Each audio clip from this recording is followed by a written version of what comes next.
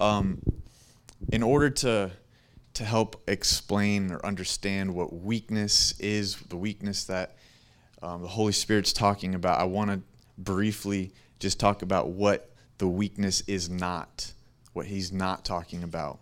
If we go to 2 Corinthians chapter 7, so we just flip over to the left a little bit, 2 Corinthians chapter 11, or 2 Corinthians chapter 7, verse 10.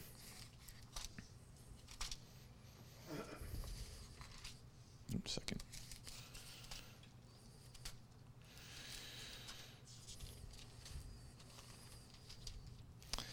Paul says, "For the sorrow that is according to the will of God produces a repentance without regret, leading to salvation. But the sorrow of the world produces death." So there's two types of sorrow that we learn here. One is a godly sorrow, and one is a worldly sorrow. And I'm when I say sorrow, I'm interchangeably using sorrow with weakness. Godly sorrow or weakness is not based on our predicament or situation. If we have a tough situation in front of us, we haven't, simply because of our tough situation, attained godly sorrow or the weakness that the Holy Spirit's talking about. Weakness is not of the body. It's not of the mind, not having intelligence. It's not having status, money, muscle, any of those things that we can see or evaluate or look at and touch, but it's deeper and invisible even. The appearance of weakness is completely useless.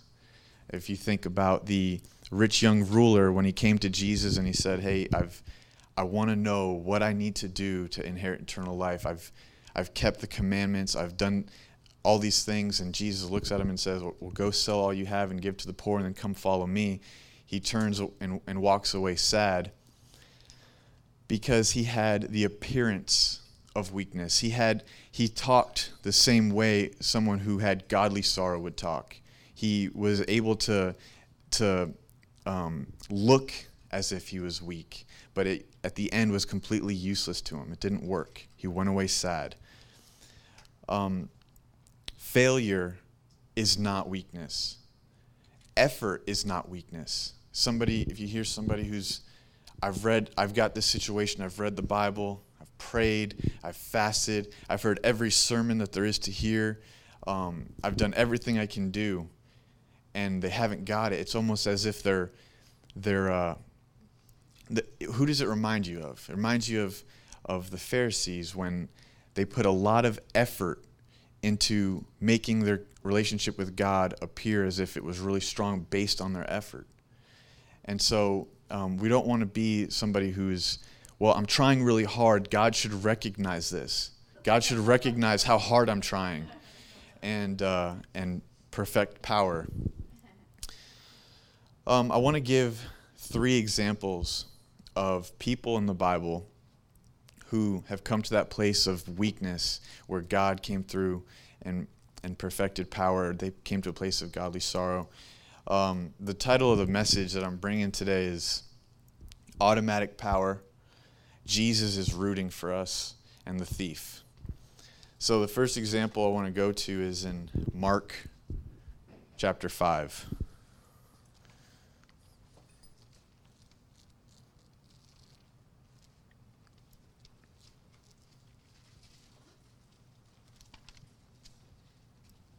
Mark chapter 5, we're going to start in verse 25.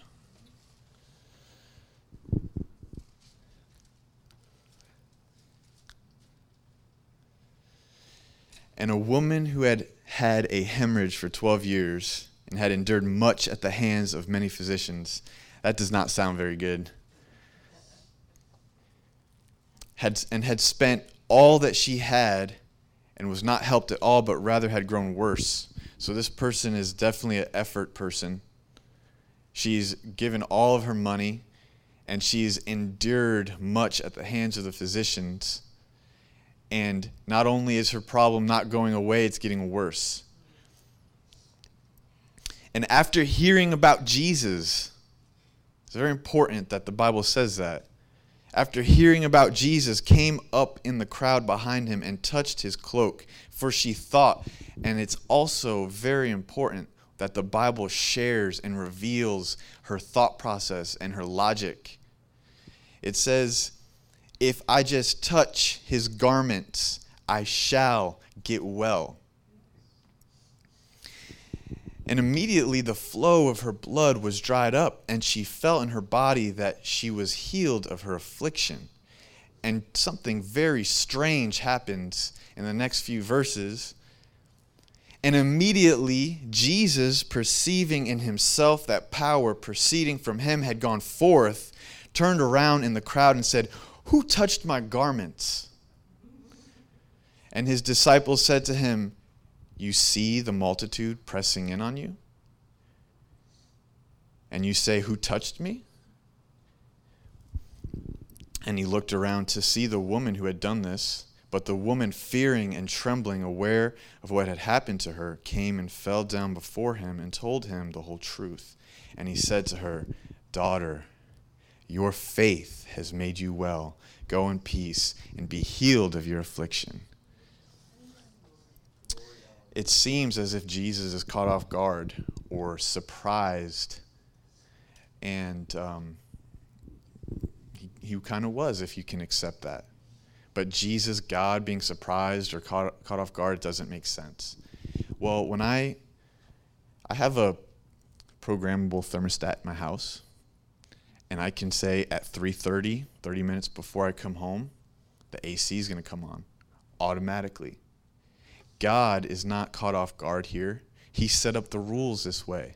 He set it up that if somebody has faith, if somebody comes to this place of weakness, my power will automatically be perfected in them. And so we don't have to pray to God and explain our case and say, can you just, in this one circumstance, change the rules for me? Or can you make me a special exception? But he has set up the rules that it will automatically happen. If we just learn the rules and walk in them, God will automatically come through for us. And so that's automatic power. And this is an example of a woman who have reached the place of weakness, which I haven't yet said what it is yet, and perfected power was manifested in her life. The second example is in Matthew chapter 15. Verse 21.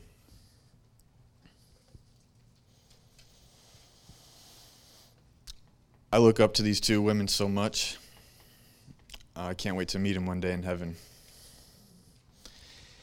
Verse 21, it says, and Jesus went away from there and withdrew into the district of Tyre and Sidon. And behold, a Canaanite woman came out from that region and began to cry out, saying, have mercy on me, O Lord, Son of David. My daughter is cruelly demon-possessed. But he did not answer her a word. And I'm sure we've all felt before we pray to God and we need something, and it seems as if he does not answer us a word. And his disciples came to him and kept asking him, saying, send her away, for she is shouting out after us. But he answered and said, I was sent only to the lost sheep of the house of Israel. But she came and began to bow down before him, saying, Lord, help me. And he answered and said, it is not good to take the children's bread and throw it to the dogs. And he says it with a straight face to her. But inside, Jesus is earnestly praying and rooting for this woman to find godly sorrow, to find the place of weakness so that he can come through for her in perfected power. And then she says, yes, Lord, but. And then Jesus smiles and he gets excited because he knows what she's about to say. Even the dogs feed on the crumbs which fall from their master's table. And Jesus answered and said to her, oh, woman, Your faith is great. Be it done for you as you wish. And her daughter was healed at once. Okay. And the last example is in Luke chapter 23. And Jesus is the same today as he was in this chapters and these stories that we're reading. You read these and you apply them to your life. You replace the characters that you're reading about with yourself, and Jesus will come through in the same exact way. In Luke 23, verse 39, Jesus is on the cross, and he's dying, and there's two men next to him, each dying as well on the cross. And one of the criminals who were hanged there was hurling abuse at him, saying, "Are you not the Christ? Save yourself and us." But the other answered and rebuking him said, Do you not even fear God, since you are under the same sentence of condemnation? And we indeed justly, for we are receiving what we deserve for what we've done. But this man has done nothing wrong. And he was saying, Jesus, remember me when you come in your kingdom. And he said to him, Truly I say to you, today you shall be with me in paradise. Hallelujah. Thank you, Jesus. Thank you, Father. Thank you for your goodness, Lord.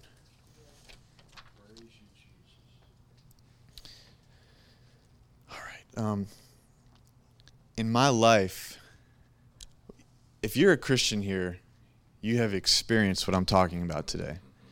Coming to salvation is that first time that we come to a place of godly sorrow or weakness, and perfected power transfers you from a kingdom of death and destruction, and it transfers you into a kingdom of life and into sonship of God.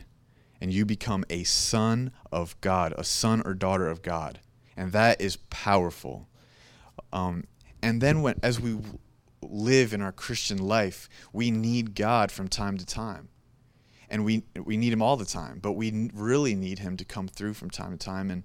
And in my experience and in reading these stories, there's something that they all have in common that I want to really highlight, and this is the message. I don't feel that I'm smart enough to explain to you what weakness is entirely, but I want to highlight an aspect of it. They all come to a foolish agreement with God. They all reject logic of this world that makes sense, that should work. They abandon it for something in this world that doesn't make sense, the logic of God. If you look at the thief on the cross, we can look at, before I go there, this agreement that the people make and that we make with God has a few characteristics that I want to highlight. One is there's humility in all of the characters we read about and in a person who comes to God. There is a willingness to face reality. There is a careful and gentle guiding of your thoughts and your heart to make sure you come to the right agreement with God. There is a zeal for the truth, not just a truth. And this might trip me up a little bit. It requires us to be merciful towards God and to be willing to turn the other cheek with God. And that might not make sense, but I'm going to explain a little bit. Imagine the thief on the cross. Imagine something terrible happens to somebody. Whatever it is, something terrible. One person can say, God, how could you let this happen to me? How could you allow, if you are love, why did you let this happen? And another person in the same situation could say, God, thank you that it didn't get worse. Thank you for being with me and letting me get to the other side. Thank you for teaching me and upholding me. I'm pressed, but I'm not crushed. And so the thief on the cross, on the left, he says, if you're Lord, what are you doing? Save yourself, and then save me too. Just do it. If I was God, that's what I would do. And the thief on the right, he says, he came to the right agreement. He came to the place where God is his whole plan. I'm dying on this cross because of what I've done. He's dying for no reason. He didn't do anything wrong. He's Lord. It's it. So just remember me. He has to abandon that logic from the guy on the left, which makes a lot of sense if you're in the world. What does the world want? They want, if you're love, then just let everybody go into heaven. Just save yourself and save us. Let us do what we want to do. Let us just live apart from you, but at the end of the day, bring us with you. But the thief on the right abandons that logic, and he comes to a place of agreement with God.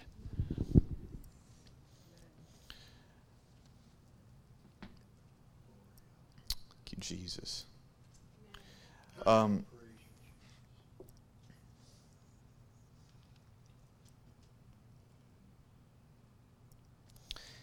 Every agreement that we make with God has evidence tied to it. In the woman with the issue of blood, she comes to Jesus and she comes to a place where she agrees with him concerning his thought process on that issue. She says, if I just touch him, I shall get well. So she agrees with him, and simultaneously, she comes into agreement with his answer for that solution at the same time. And so the woman who is the Canaanite woman who has the daughter's demon possessed, Jesus does not answer her a word. Jesus gives a reason why he should not help her. Jesus calls her basically a dog. And the woman falls on her knees before him and says, Lord, yes, but even the children eat from the crumbs that fall from the children's table, and is giving mercy to God. Because if you're in that situation, how many of us are willing to take all the signals that the world is giving us and say, I'm going to go anyways? She is agreeing that no matter what Jesus' character is, no matter what his teachings are, he is God. Whatever he is. I have to adjust to him. He doesn't adjust to me. And so I am going to mercifully come and agree with him, because in our logic, that's what we think we have to do. And what does Jesus say? He says, blessed are the merciful, for they shall receive mercy. And so when Jesus, he teaches us three other parables I just want to highlight. The parable of the sower. The third seed describes two people. One person is somebody who's deceived by the riches and pleasures of this world, and so they're choked out. The second person, who's very important in this message, is the person who is deceived by the cares and worries of this world, and they're also choked out. And it further highlights that weakness in the world, weakness in the body, is not where we are aspiring to get to. We need to go further than that. But at the end of the day, the parable, the seed that grew 100-fold was the seed that received. It was a heart that received. When Jesus talked about who are my father and mother, he was teaching, and his parents came and they said, hey, your father and mother are here. And he said, who are my father and mother but those who hear the word of God and do it? And he described a house that was built on rock and a house that was built on sand. A storm came, wiped away the house on sand. The house on rock remained. And he said, who is that? It's the person who hears the word of God and puts it into practice. It's the person who hears the word of God and agrees with it so much that they do it. And that's where we need to come to. This morning, there are people here who are hanging on to things that they need to let go of. Maybe we've held a grudge against somebody and we need to forgive them, and we need to come to a place of agreement with God where we say, Jesus, you died on the cross for the very people who were putting nails in your hands, the very people who were putting a bag over your head and punching you. You died for them and you forgave them. If you can forgive others, forgiveness is good enough for me. And some of us here need to come to a place of agreement with God where if God has forgiven you, you need to be able to forgive yourself and to let go of things. This morning, I'm done with my message, and I want to give you the opportunity. I want to open up the altar. I want you to feel that this morning you can let go of the weights that are on your shoulders. If you feel like anything I've said this morning is making you think, is making your stomach stir, that's the Holy Spirit. That's the Holy Spirit working in you.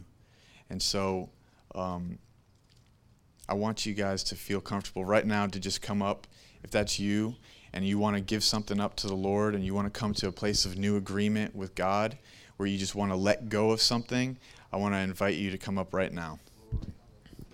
Because Jesus is available, Jesus is willing, and he is powerful today. And really, it doesn't require it doesn't require money. It doesn't require skill. It requires somebody who has a humble heart.